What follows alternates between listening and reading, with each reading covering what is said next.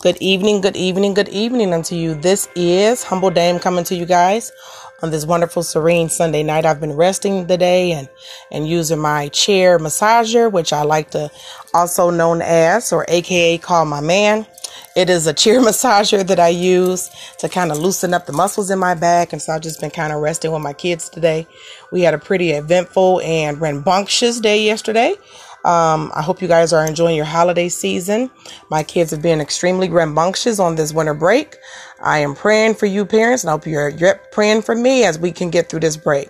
Okay, we can do this. So today I want to talk about the listening linguist. How to be a listening linguist. We're going to start out by giving a definition. A linguist, linguist, is a person skilled in foreign languages, or a person who studies linguistics. A person who studies linguistics. Linguistics is the scientific study of language and its structure, including the study of syntax, phonetics, and semantics.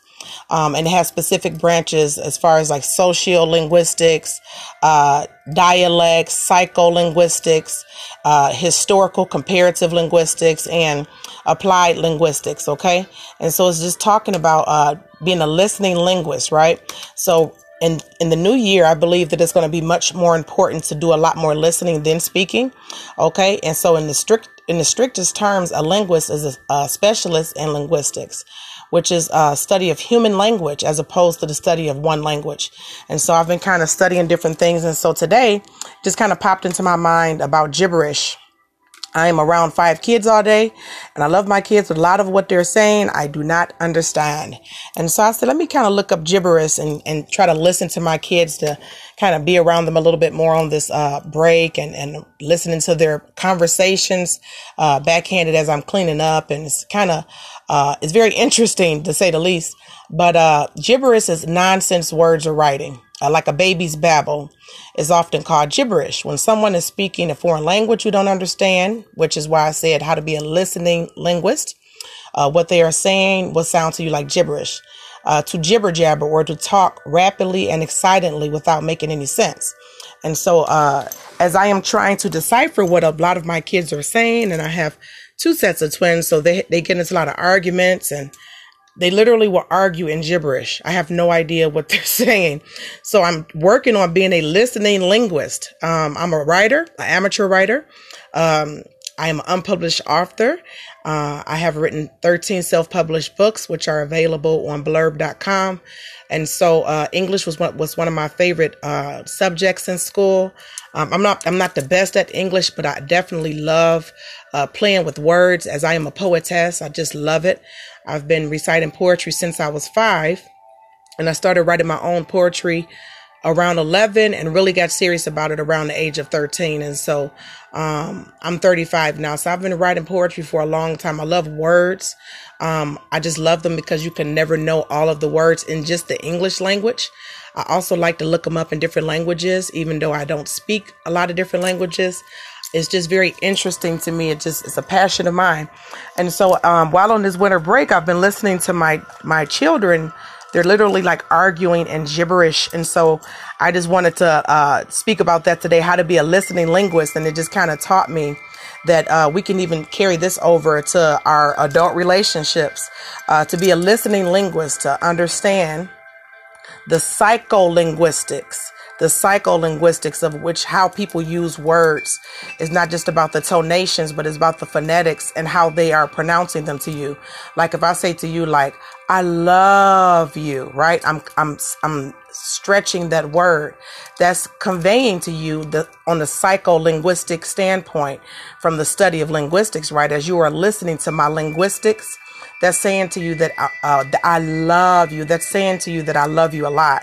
Or if, your spouse says, okay, I love you, right? The tone and the phonetics of it gives a different connotation in the person that's listening. And so that's what I've been learning just by listening to my 5 kids. I'm around them all the time. I'm a stay-at-home mom, but normally, with school and stuff like that, and my son is in martial arts, we have brief encounters, and I try to make the quality time worth it. And then I'm tired by that time because being a single parent can be tiresome. So as I've been resting up and just in the background listening to them, it's been very interesting to say the least. And so I've just been kind of studying gibberish. So in order to be a listening linguist, it's best to do what? Listen first. You have to listen. I'm trying to listen in the ways in which they are saying their words, not to correct them all the time, because I know as moms we can do that, but the way in which they are saying the words, and then I will come in with some correction, because a lot of their little baby arguments is basically off of how something was said.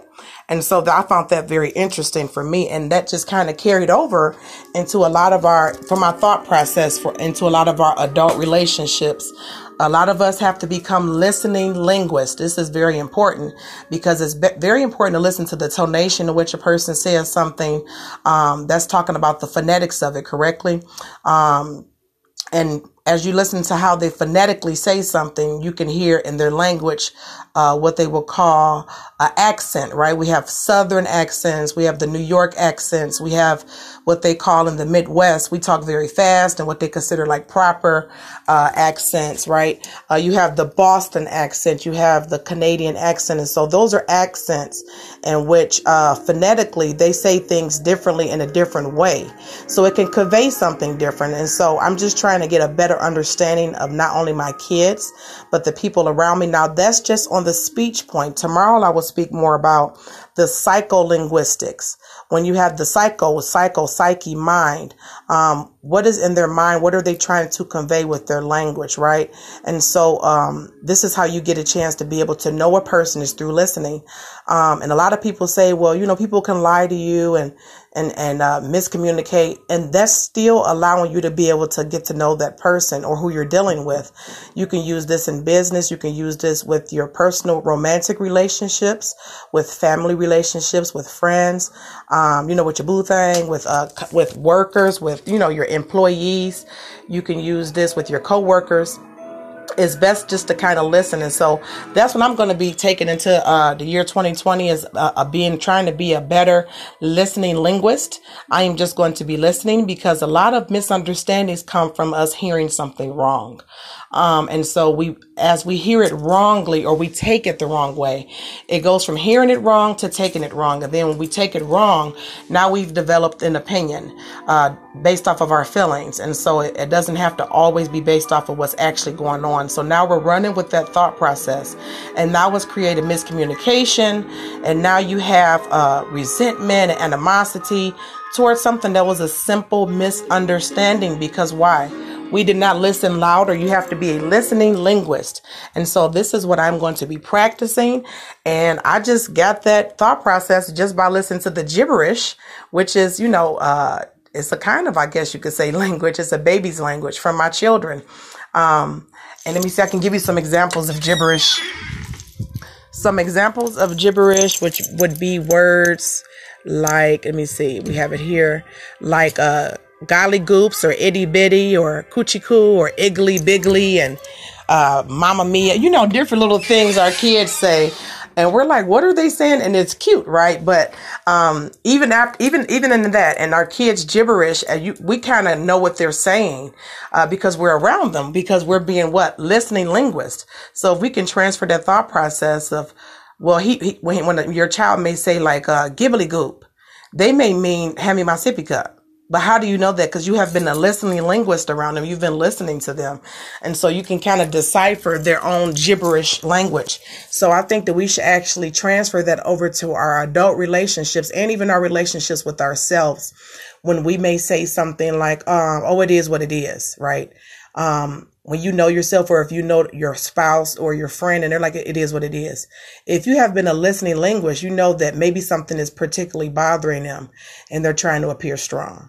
Right. And so it's creating more intimacy. When you're a listening linguist, it allows you to create more intimacy. Into me, you see.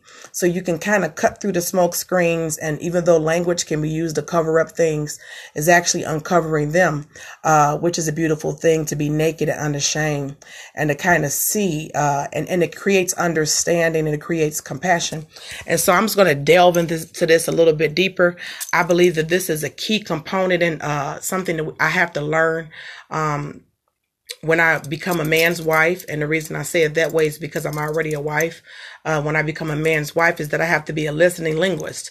Most of you ladies out there, you know, if your husband come in from work and you say, how was your day? Oh, it was fine. If you listen to it phonetically, you can kind of tell, you know, according to your individual relationship, what his fine means, right? Fine. Right. And you can know they probably had a hard day. They probably lost some sales or whatever their career industry is. And so I think it's important in that way, as you're being a listening linguist and being able to decipher what people around you are saying, you're able to meet the need. You can actually anticipate the need based off of what they're saying. Right. And so this is very interesting to me. I'm going to keep studying this a little bit more. I have been learning a lot of things by listening to my children's gibberish. And so I hope you guys are enjoying your winter break and enjoying your Christmas break. And let's learn to be listening linguists. Let's pay attention to the words. Let's pay attention to how they're spoken and why they are spoken. Okay. And let's not be so quick to get offended. When someone may say something that may, what we would consider to hurt our ego, sometimes it's best to remove that out of the way and kind of listen to where you think the person is coming from to create a bridge of understanding. And then that way you can have reconciliation, or you can have harmony. Okay. So I'm going to keep listening to my kids jibber jabber and arguing in gibberish. And I hope you guys have a wonderful, wonderful night. Happy Sunday.